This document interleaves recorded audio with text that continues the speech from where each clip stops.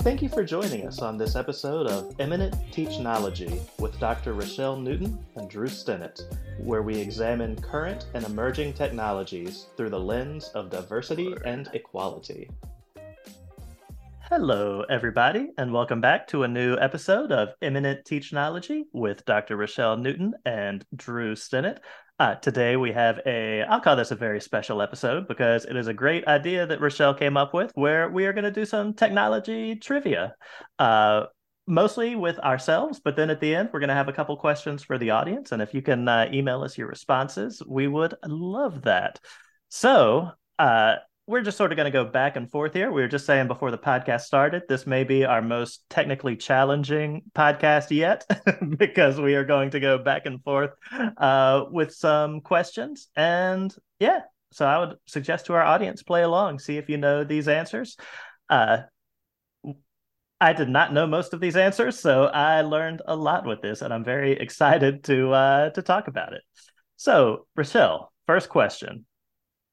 All of these tech companies were started in a garage except for A, Amazon, B, Apple, C, eBay, D, Google, E, Hewlett-Packard, and F, Microsoft. Which of those were not started in a garage? So I had a lot of pause when I came up with this question because I was trying to think about what I knew, right? Because, there were all these shows on Netflix about these different creators and all that stuff. So Apple was easy, right? Mm-hmm. You knew about that because that was there. Microsoft was fairly easy. Hewlett-Packard, older, but yep. Google, I struggled with that, and I struggled with Amazon. And so after some searching, I found out the answer is C, eBay. Who knew? That is exactly right. I thought, this was one of those where, like I was saying, like I had no idea what the correct answer was. I knew it wasn't Google because I had heard about them starting. Apple has their famous starting in their garage. But Amazon, didn't know that they did it. Hewlett-Packard is so old. I thought maybe they were like doing technology before garages existed. Like maybe not technology, but like I think didn't they start as like a toilet or a plumbing company or something? They started as something really weird before jumping into technology, but that's very cool. eBay's the only one that did not start in some person's garage. Yep, and I think that eBay might be the eBay and Amazon might be the only two that were started by one person as opposed to a collaborative between two people, because Hewlett Packard are two people. Microsoft was Bill Gates and can't remember his name right now. And then Apple was Steve Jobs and I can't remember his name either. Steve Wozniak was the other guy. Yeah. But I remember Amazon, they did when Amazon first became what they became. A little bit of trivia here. If you think about Amazon, what Amazon started out as a bookseller. They were selling books in their garage or whatever, mail order, whatever they could do. Go back and think about Netflix. So when you think about Netflix, this is something I learned very recently. Netflix started to compete with Blockbuster, but they were going to do it better. Who knew this, And some have said Netflix was the demise of Blockbuster, but there's a lot about these companies that are very interesting to know backstories.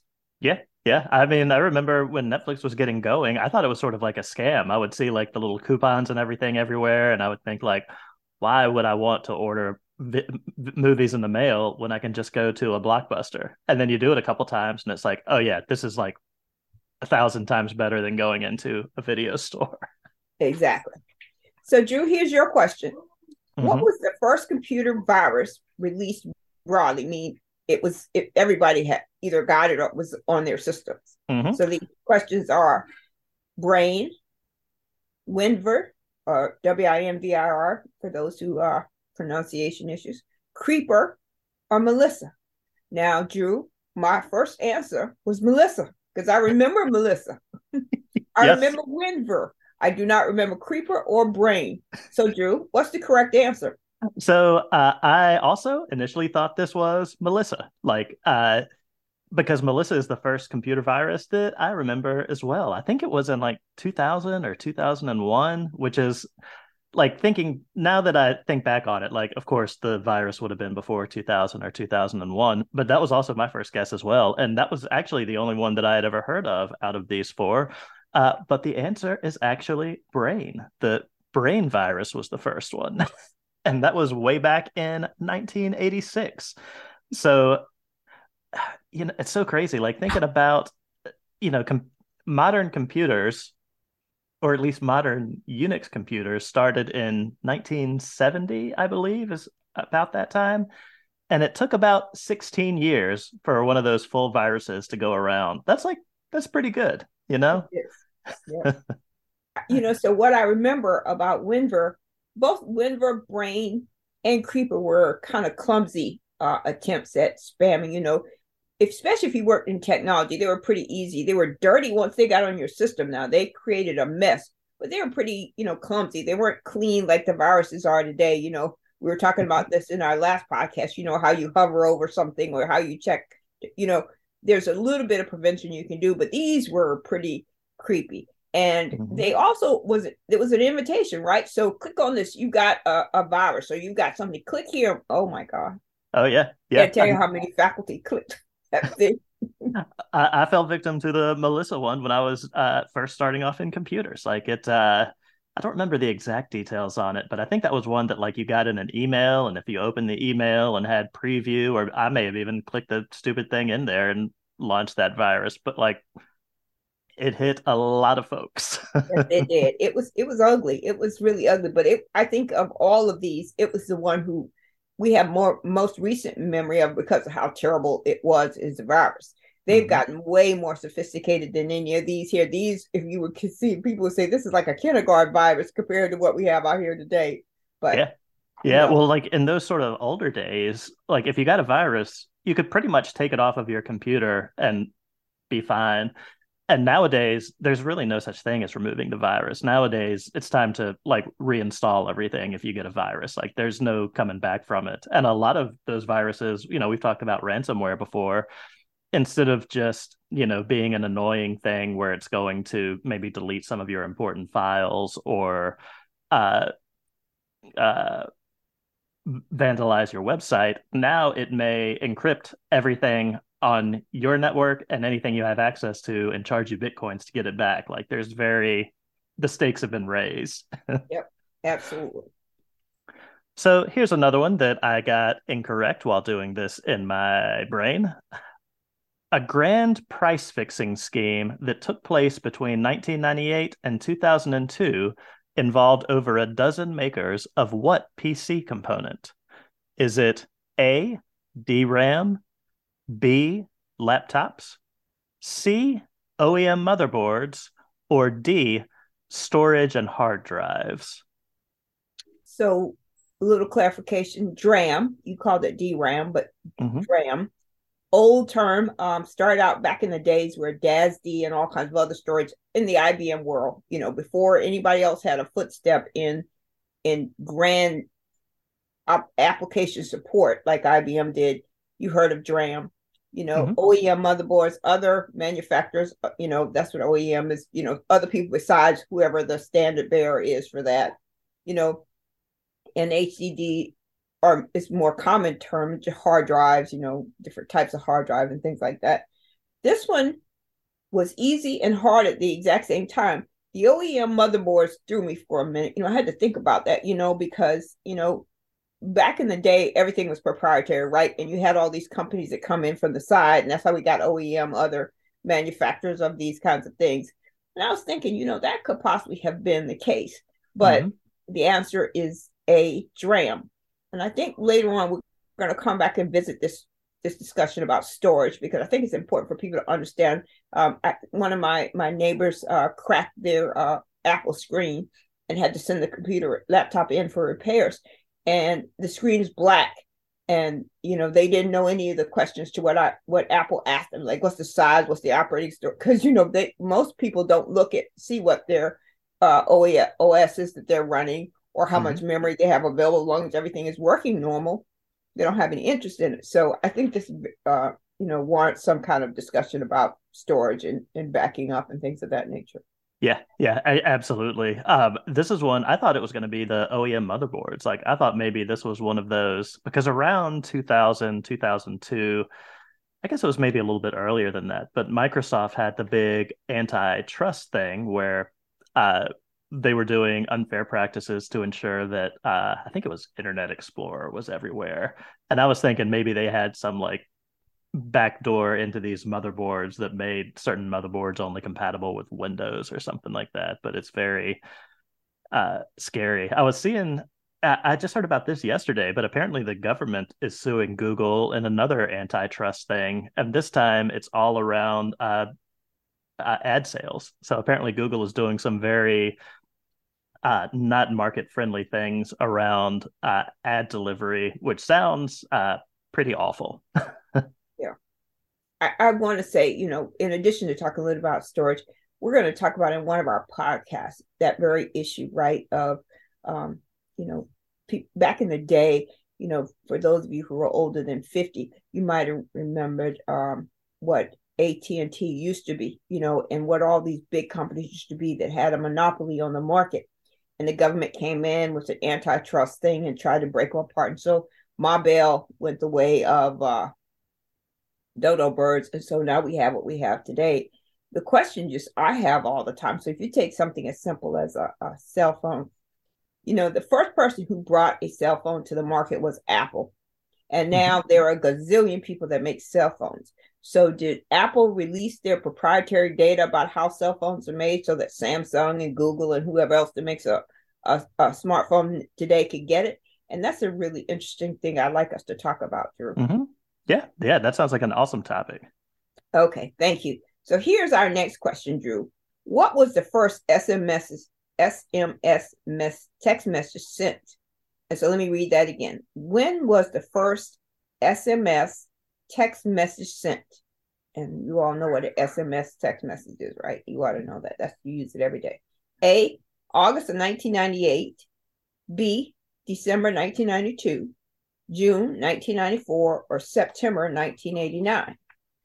So this is one of the few that I think got right the first time looking at it as I was going through these. And the answer is B, December of 1992, which, that sounds like a very reasonable time period for an SMS text message. Like thinking back to the first time, like my first cell phone was, I think, in 1997 or 1998. I don't think I could actually send texts on it, but I had heard about texts. So I figured it was not 98 or I figured it wasn't 98 because Yeah. I could have sent a text message in 1998 if I had a better cell phone plan. Uh, the 80s, that also seems sort of reasonable, but it also seemed just like a little bit too early because nobody had cell phones in the 80s. Like, besides those big I'll get ready to say I can break mine out if you want to. I've do got you one. have do you have one that like it was like one of those almost like car I'm holding up my hands for a size comparison because they were like Huge, yeah. heavy too. Women like to carry things in your purse. Believe me, you had that when you had that in your purse. Ooh, Yes, heavy. yes, But exactly. I I mean it's still like the got one with size of the two antenna on bricks. it. You remember the little black antenna that was Oh yeah, oh crazy? yeah, those were really cool. But like thinking back, like 1992 is not that long ago. Like it's crazy how far SMS has come, and now it's like one of our primary means of communication. And all the data it generates. Woo. Yeah, yeah. All right. So next question. This was another fun one. This is one. I think this is maybe the only other one that I actually knew. Uh, QR codes. QR codes were invented in 1994 as a way to track what? A, as an alternative to website URLs. B, packages behind the scenes at UPS. C, to initiate phone calls. Or D, vehicles as they were assembled. And for our listeners, QR codes are those little black and white squares that you'll see on a lot of things. Nowadays, they're in a lot of restaurants, just like glued onto the table, where, like, say you don't want a physical menu, you can scan the QR code and you can get like a menu on your phone. Yeah.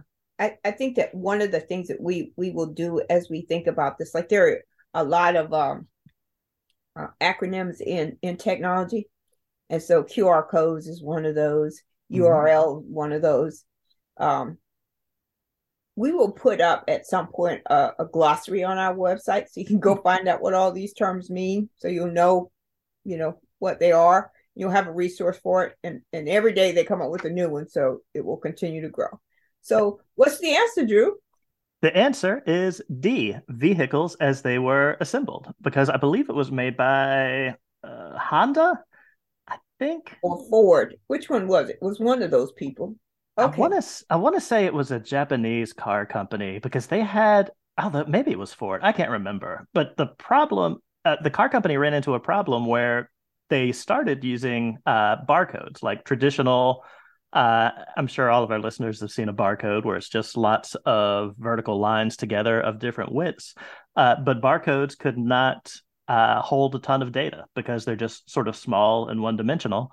So the car company wanted something that they could scan and something that could hold a lot of data. And so they invented these QR codes, which are pretty much three-dimensional barcodes. So instead of just bars across a horizontal plane, it's squares across a horizontal and vertical plane. And all those squares represent a 0 or a 1. 0 if it's an empty square, 1 if it's a filled-in square.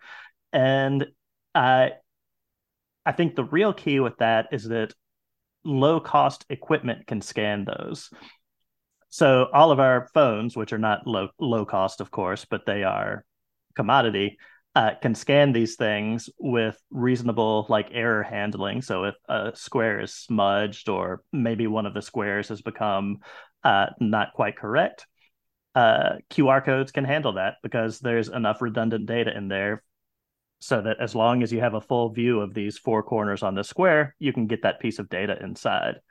And while it wasn't generated to create URLs, I think URLs is a really unique way that QR codes have been adapted into, because now you don't have to type in some long URL for a PDF menu at a restaurant. You can just scan the QR code. Exactly. The flip side of that is watch out for bad QR codes, because people can misuse those, right? And just like we say, don't click on any email you get. You probably don't just want to scan any random QR code you see out the wild, because that could also be a link to malware that you are going to voluntarily go into. Excellent. Thank you for that, Drew. And you're absolutely right. According to the internet, I'm going to say that premise my statement with this. The QR code was invented by a Japanese team developing cars for a company called Denso Wave. It says the guy's team was tasked with creating a barcode that could easily track automobiles and automobile parts during manufacture. And I think that what's really important about that is the advent of the barcode is a part of the graduation to QR codes. Barcodes were standard for a long time in retail, manufacturing, and areas like that, whereas now the QR code has become almost the gold standard for that. So yeah.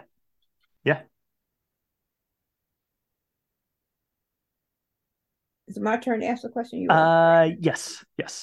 The first 5 megabyte hard drive weighed approximately how much? I can't wait to get to this answer.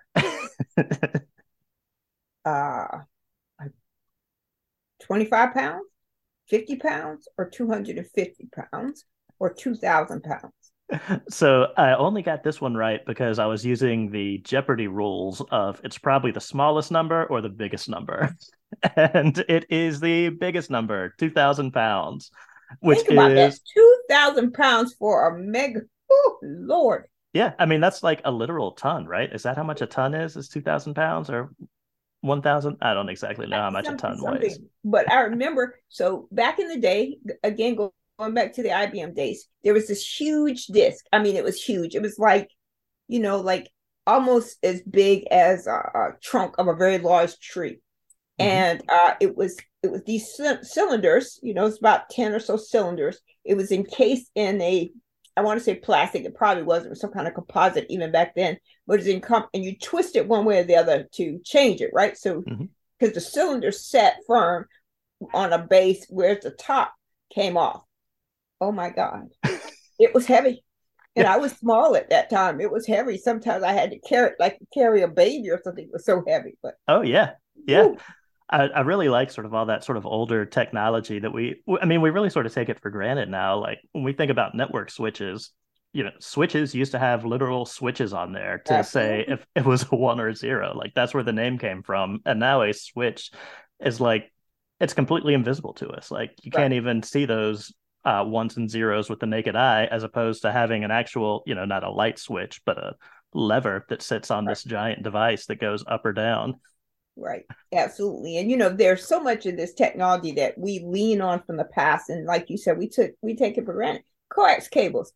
Do you Mhm. know without coax cables, we would not have the internet we have today?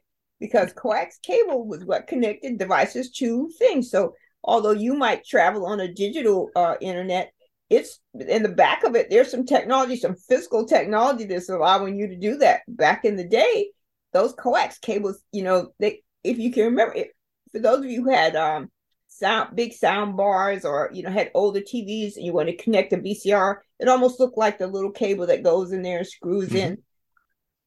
Ooh, one of us is old, Drew. I don't know which one of us, but one of us is old. We did one of my second technology job in 2002 or 2003. They had just moved away from their coax cables when I started, and I think they were probably 10 or so years behind the game. But it's not that long ago. Seems like yesterday.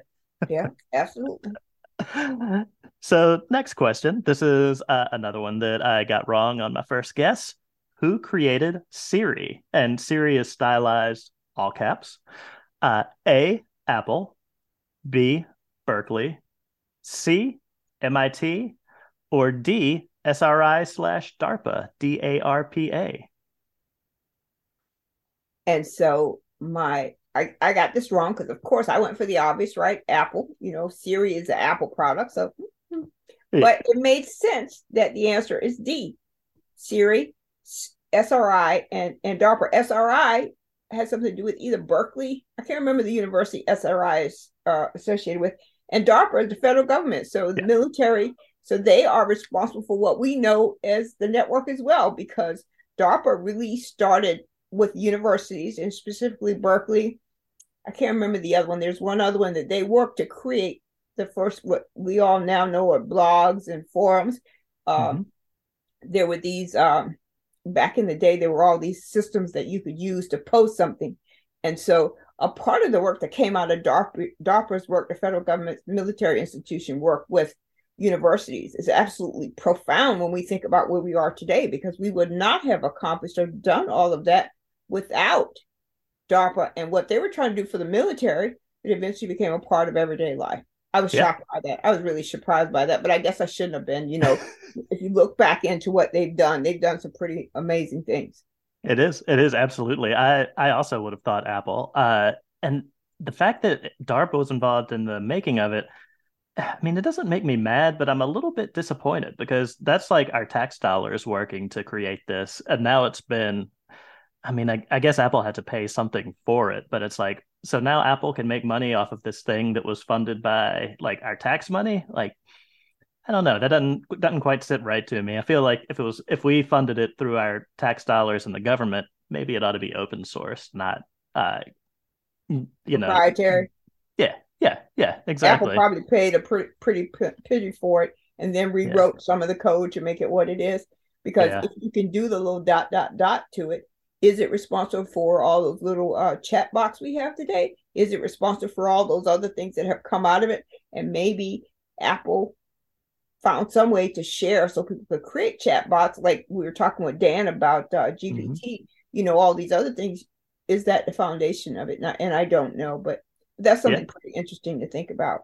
yeah. I mean, it was also very like groundbreaking at the time, and we sort of take it for granted now because at the time it was only Siri. Now there's an Amazon version, there's a Google version, there's even like a Samsung version. Like everybody sort of has their own spoken language thing now. But when Siri came out, that was the only one that did it, and it did it really well and continues to do things well.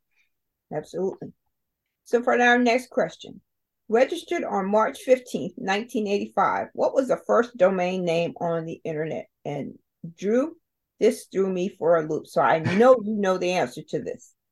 Is it Northrop, Symbolics, Think.com, or Xerox? So I did not know this one. Well, I thought I knew this one, and I got it wrong. My original guess was Xerox because they were so influential in those early days of computing. I thought for sure it had to be Xerox. They were the ones that were going to be on top of it. But no, the actual answer is Symbolics, who I'd never even heard of before this question. Wow, you are young. You are Are very you young. familiar with Symbolics, Rochelle? I did. I, What is it? Were they a technology company? they were. They started. Well, I shouldn't say that. They were more a manufacturer. They were manufacturing some of the parts back in the day, and I don't know parts for what, but they were a small manufacturer. And when when the domain first came up long, you know, I can't remember which university. I think it might have been New York University, but I don't remember what. Some might have been Columbia. Some university asked people to submit names for domains, Yeah, and they were one of the first ones to do so. that's that's really cool. Like it's amazing. I But remember I they don't. they went away shortly after. They didn't keep that domain long. But I will say, back in the day, you did not have to renew your domain. Once you got the domain, it was yours forever and ever and ever. Now they have tightened that up, you know. And I was Mhm. asking you the other day, I saw an ad online for something called www.safe.pharmacy. And I Mhm. was wondering where the .com or the .net or the .io or whatever is, where's it at? And you were Yeah. explaining to me that's a new trend. So can you say a little bit about that? Yes. So those are so again, we'll jump back in the day. Back in the day, meaning like 7 years ago, probably at this point. Most things were .coms. You could get a .org. All of the governments have like two or .gov. three. Yeah, yeah. .gov, .eu, .us. Like there's a set number, like a few hundred top level domains, which mostly work fine. And then around, I think it was 7 or 8 years ago, people decided like, hey, these, especially the country code based domains, were not working well for people. So like .us, like while it stands for United States, it also is sort of like a cool domain because it could be like us, like we as a people. And there was one, I think, oh, MD. This was one of my favorite ones. Was there were a lot of like you could go to doctors.md thinking that it was medical doctor, but MD was actually the country code for Moldova, I believe. It was some small nation that really didn't care about having a domain name system for themselves. So they just sold domains on their country code for profit, which was like completely within their rights to do. But it got confusing for folks, I think. So eventually, ICANN, who runs the domain, like those top level domains, said, "Hey, we're going to make it so you can make any top level domain you want, but we want them to be very expensive so that everybody and their mother is not going out and getting their own top level domain." So I want to say it was like 250,000 to get a top level domain. It is very expensive. So most people that do that, like the .pharma, was it .pharma you mentioned or Pharmacy. pharmacy? Yeah, yeah. Safe.pharmacy. So that was probably some sort of startup that decided, hey, we can make money if we're selling subdomains of .pharmacy. Uh, Yeah. and that's probably a pretty good idea because pharmaceuticals make a lot of money. So people that want more memorable names and by having a more memorable name, you're going to get more traffic, and by more traffic, you're probably going to sell more pills. uh, it ends up being profitable for those folks. But it also makes the internet a little weird now because now things don't end in always end in .com or .edu or .gov. Now you can have some random word and you sort of have to go with it.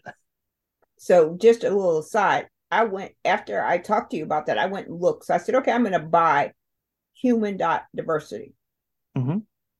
Guess how much? So, $185,000. I'm like, do these people not know I don't have that kind of money for this? Um, yeah. but I thought that was a great domain. So all of you that have a lot of money, go out and buy human.diversity. And remember, it was my idea first. Yes. Yes, absolutely. All right. I think you're up next, Rochelle. Okay, so 1024 gigabytes is equal to 1 terabyte. 1024 terabytes is equal to 1 petabyte. How many gigabytes are in a petabyte? Mm-hmm. So 2048 gigabytes, 40,096 gigabytes, 200,480 gigabytes, or 1 million gigabytes. Drew, So uh, I know you got this. it is. I mean, I won't say that I did not whip out a calculator to verify this, but I did use my calculator and found the correct answer is 1 million gigabytes. So I bytes are I'm sure this is super boring for a lot of people, but I really love the byte terminology. Like when you think about like the smallest thing you can get is a bit, which is a one or zero, and then 8 bits is a byte, which is eight either ones or zeros, on or off, and then uh, 100 bytes is a megabyte, 1,000 is a gigabyte, and so on and so forth.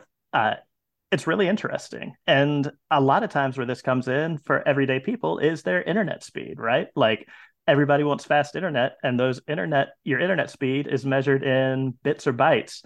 Uh, the bytes are technically 8 times the bits. So, when we think about 100 megabit internet versus 100 megabyte internet, while the names sound very similar, there is a huge speed difference. I was reading a good tweet by I can't remember who it was, but his argument was that we should not measure network speed in bits at all because you can't transfer a single bit over the internet. Like it's just not possible. The smallest thing that you can transfer over a network is a byte. So why are we using this sort of not necessarily mislabeled, but I think it's misleading. You always want bigger numbers. 1,000 bits, is that better than 1,000? Or is 1,000 bits better than 100 bytes? Not really. They're about the same, but 1,000 sounds like it's a lot more. So it's used in marketing more. Yep. I think it's So your turn now, Drew. I'm sorry. It's your turn now. Excellent. Excellent. So our next question is what was the first handheld game console to ship with a color display?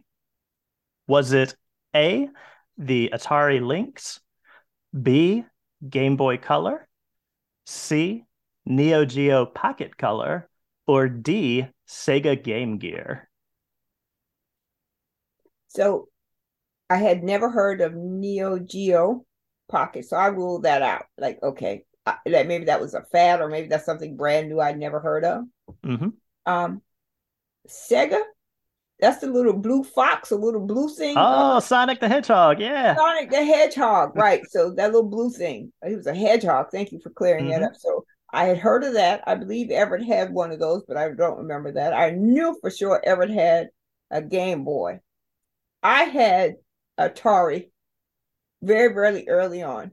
I played Donkey Kong with Atari. Mm-hmm. It was great. So my first guess was B, the Game Boy.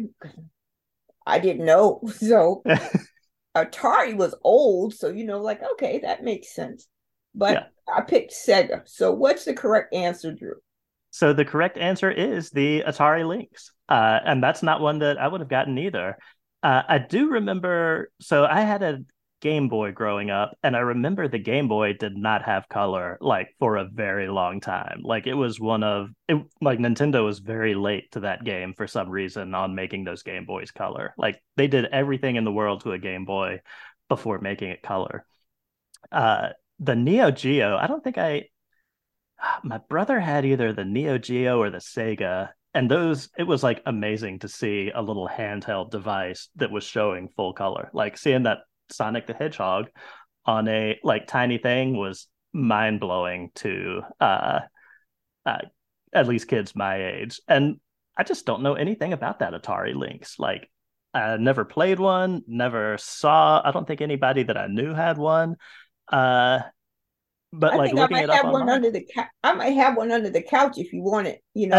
I have ever had everything that came out. So I think I still have his Game Boy. I have his Wii. So Hmm. anytime you need any of these old things, let me know. No, that sounds good. So And we I should know we're probably. running out of time, Drew. So how do you want to proceed? Should we come back and revisit this topic, have trivia too, or should we I do think we should have trivia too, but let's go ahead and throw a couple answers out to the listeners that we can have. We can see if anybody calls in with these, and then we can do some more next time, either next episode or next month, I would say. okay. So for our listeners, question one is, what does RGB mean in technology? Is it A, rouge, gray, black? B, red, green, blue? C, rose, ginger, brown? Or D, ruby, gold, brass? What is the meaning of RGB? We can't wait to hear your answers. Yes, yes, And I want you exactly. all to appreciate my talent of coming up with these color streams because some of these colors I had never heard of as colors. So I didn't even know all those were colors because I was about to say these all seem colors, and then I thought, well, I don't even know if those are colors, but they are colors. nice, nice. And our second question is, phishing, ransomware, and spam are examples of what? A, PlayStation video games. B, phishing leads. C, spy movies. Or D, malware. Now, this one I created with you in mind, Drew. So I know that spy movies might be an answer because you like spy movies. So maybe these things are spy movies. The fishing leads, when you go fishing, they have all these colorful names for the fishing leads, like Mm-hmm. these are great answers. And then PlayStation, every hour they come out with a new game. So this might be a PlayStation game. These might be PlayStation games. Yeah, yeah, it could be all of those. Like especially when you think about ransom and spies, like that goes hand in hand. Yeah, exactly. I was thinking about you. I appreciate that. So anyway, yeah, if our listeners can shoot us in, see if you know the answers to those, we'll give you a special shout out if you get the answers correct, and you too can become a part of our uh, loving podcast. But until then, I think we'll go ahead and wrap it up. And thank you everyone for listening. Email your answers or questions, or just say hello into us at imminentteachnology@gmail.com. And we would love to hear from you. Thank you.